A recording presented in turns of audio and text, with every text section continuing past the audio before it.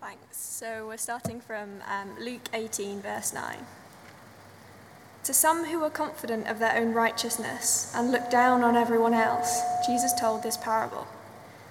2 men went to the temple to pray, one a Pharisee and the other a tax collector. The Pharisee stood by himself and prayed, "God, I thank you I am not like other people, robbers, evildoers, adulterers, or even like this tax collector. I fast twice a week and give 1/10 of all I get." But the tax collector stood at a distance. He would not even look up to heaven, but beat his breast and said, "God, have mercy on me, a sinner." I tell you that this man, rather than the other, went home justified before God. For all those who exalt themselves will be humbled, and those who humble themselves will be exalted. This is the word of the Lord. Thanks. Thank you, Chloe, so much. Good evening, everyone. As Jonathan said, my name is Katy. I'm a children's minister here, so I'm more often found in the morning service. But I'm very excited to be able to be released into the evening with you guys. I love this passage. It's really short. I'd actually originally said it was only 5 verses long. Daniel pointed out it's 6 verses long. So it's only 6 verses long.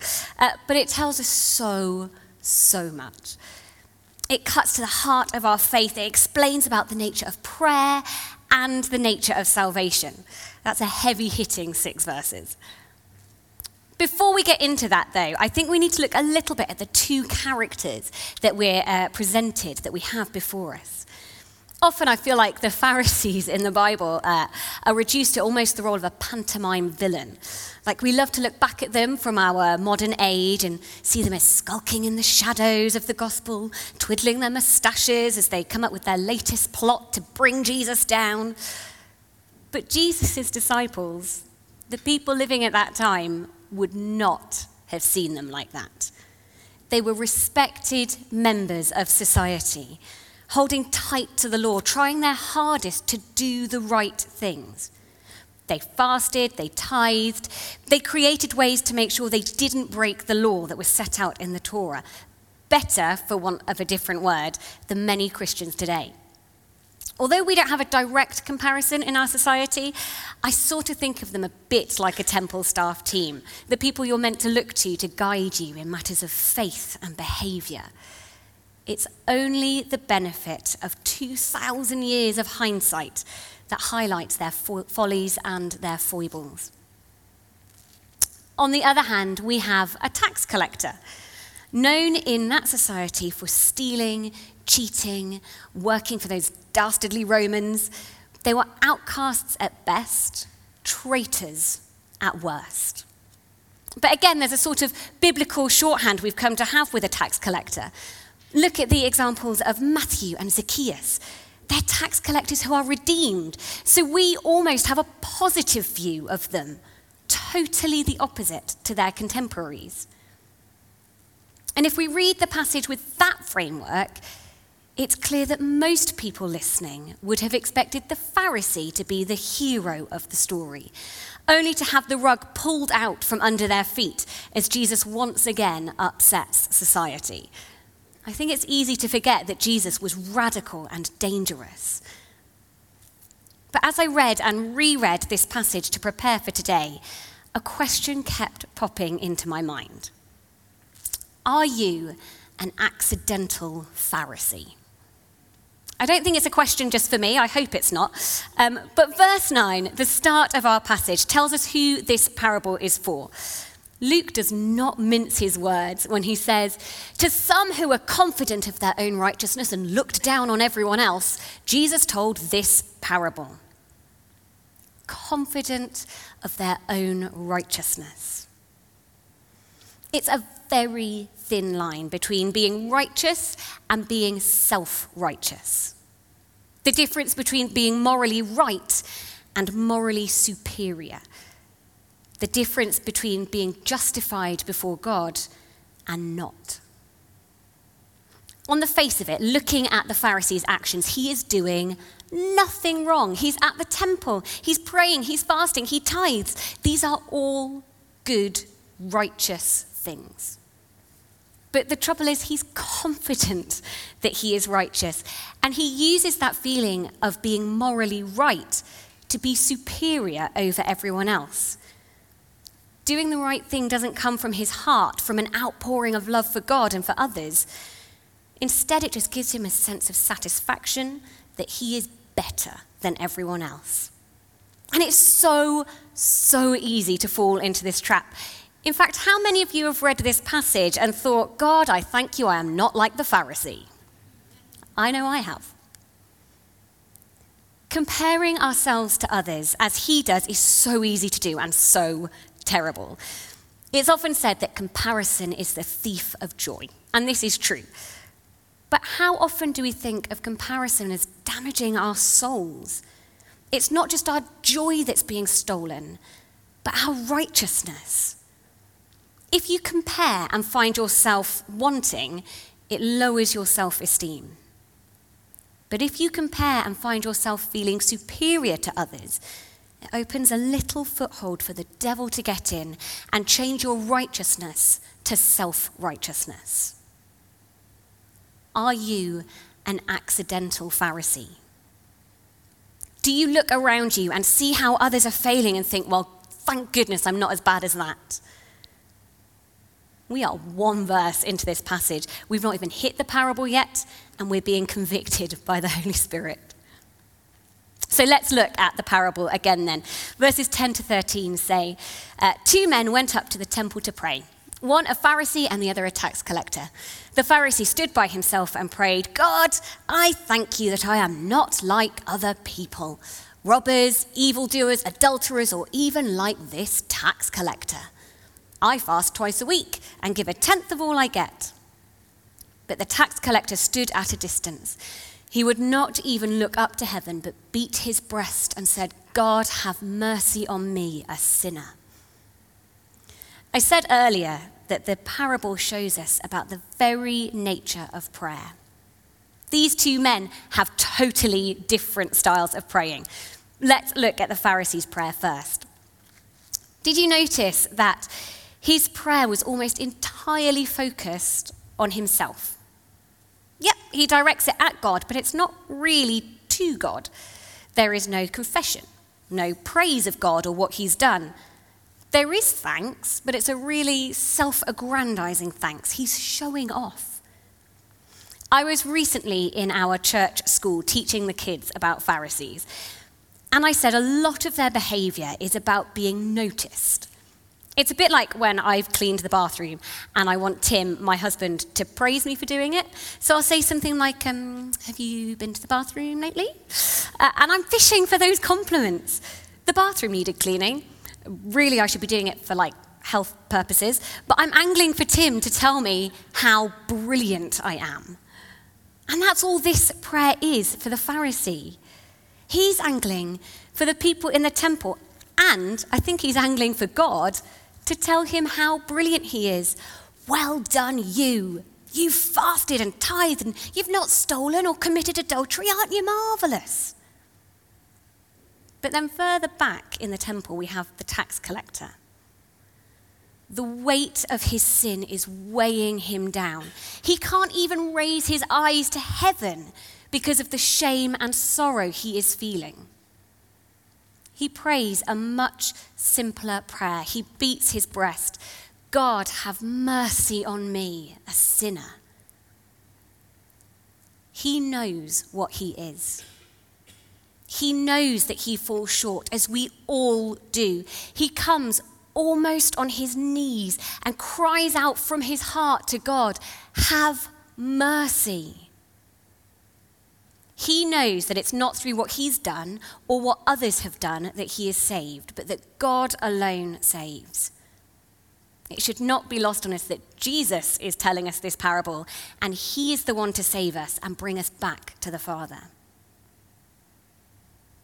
Are you an accidental Pharisee? Have you ever done something good and then told someone about it because you just need people to know? Have you prayed a prayer that is not God-focused, but instead focused entirely on you? We're lucky that Jesus has given us a great structure in the Lord's Prayer for how to pray. We're going to pray it a bit later. And that is, in fact, a whole other talk, so I'll be really brief. But if you find yourself wondering how to pray, Jesus has taught us. In the Lord's Prayer, he teaches us to praise God to begin with, to ask for his kingdom to come, and then ask for your needs and forgiveness for yourself before others, as well as leading not into temptation. My favourite part is the forgiveness for yourself before others. Until we feel the full forgiveness from God, it cannot overflow into forgiving others for the things they've done to hurt us. It is so different from the way the Pharisee views it. He doesn't ask for forgiveness for himself at all. He doesn't even ask God to forgive the others for the litany of sins he mentions and finds unforgivable. He just exalts himself. The tax collector, on the other hand, is straight into asking for forgiveness. I like to believe that this means he looks around and forgives others, but the parable doesn't tell us this, it's just my hope. But whatever he goes on to do, in this moment, he humbles himself. He is justified before God. As a slight aside, I love that the physical position of these two men shows their hearts and their attitudes towards God. The Pharisee stands by himself, and I like to think of him as being near the front so that everyone can see him. He may well have been trying to get as close to the Holy of Holies as he was allowed to be without being high priest, so theoretically, closer to God. The tax collector stood at a distance, possibly not even inside the main temple, but in the courtyard outside. He might have been ceremonially unclean. Theoretically, further away from God. The reality is the opposite. There is a gulf between their standing with God, but it is the tax collector and his repentant heart who is justified before him, and not the Pharisee and his pride. The tax collector knows he is not worthy to be in God's presence, to even be anywhere near him. None of us are. But through Jesus, we can be. We are welcomed into his presence despite everything that we are and given his mercy. I think there is still a little element of pride in where we position ourselves at church. The more confident you feel, the more likely you are to sit at the front. In fact, it wasn't that long ago that people paid to have the best pews at the front of a church so they could be seen. Now, I'd originally written that I wasn't suggesting the people at the front were showing off, but well done, none of you are. But I know that when I enter a new church, if I'm on holiday, or it's particularly if I'm not working, I'm very unlikely to sit near the front because it's not my place. And yet, somehow, sitting further back and in a church where I'm not working, my heart is much more likely to be focused on worshipping God than on what's going on around me and what people can see. Even right now, having written this talk, I was stood there worshipping earlier, and I was like, oh, I wonder what people are thinking as I'm moving my arms. And that's not what I should be focusing on. If I sit at the back, I focus much more on God. So I wonder, am I an accidental Pharisee?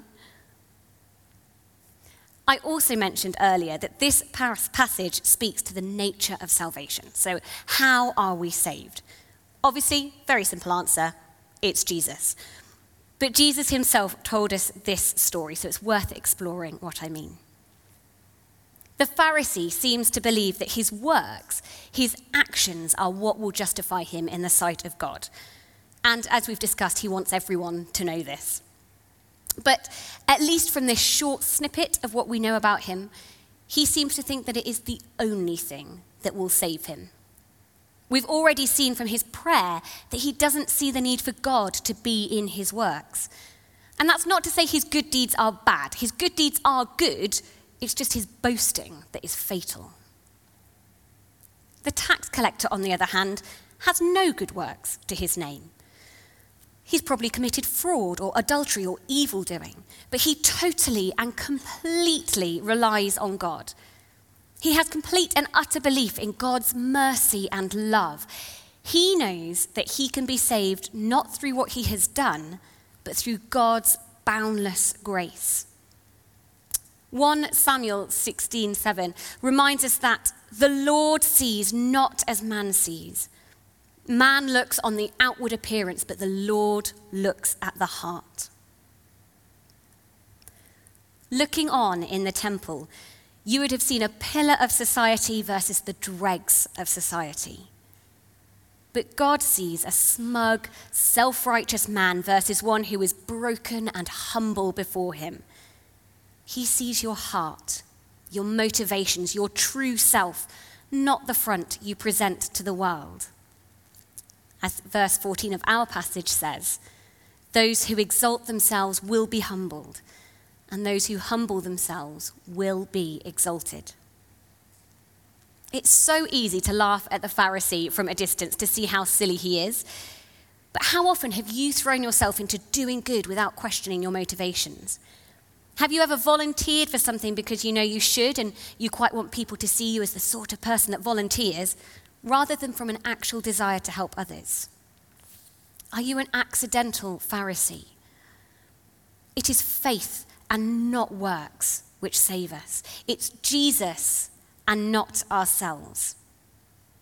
Of course, if you have an abundance of faith, then the good works come flowing out of that. You want to help others because you genuinely love others. You want to tithe because giving to God is natural. You want to fast because you want to spend more time with God and recenter yourself on Him. You want to pray to connect with Him and build your relationship, not just to make yourself feel better. When I was a teenager, it was all the rage amongst Christian teens to have frog wristbands. I don't know how many of you remember them, but they were brightly coloured bands on your wrist with the letters F-R-O-G. It stood for Fully Rely on God. It was a gentle reminder as well as an encouragement. Fully rely on God.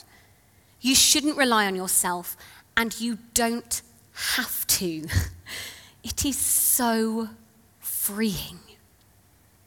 To be like the tax collector, humble and on our knees, knowing that it is through God that we are saved, is so much more freeing than relying on racking up mythical points to try and receive a good enough total to get into heaven.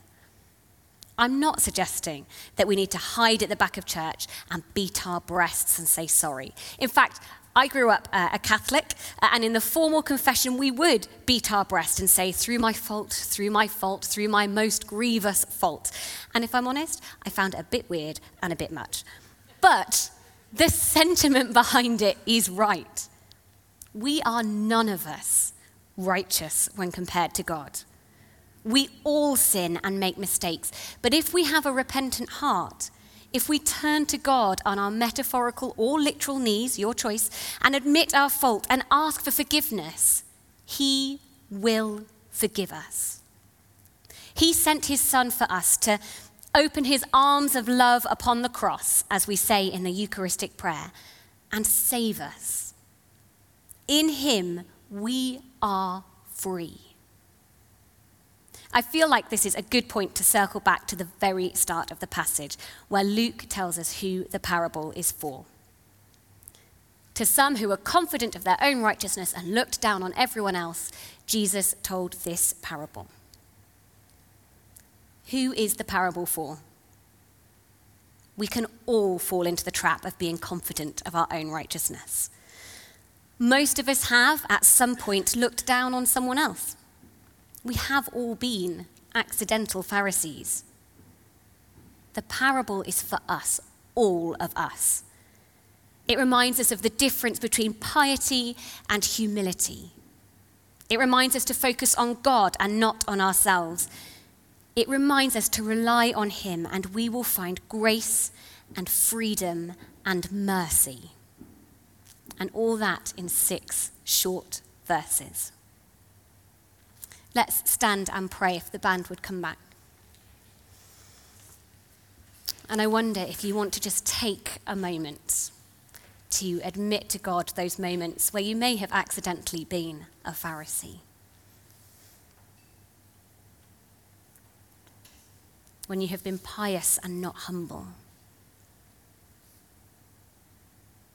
Morally superior instead of morally right.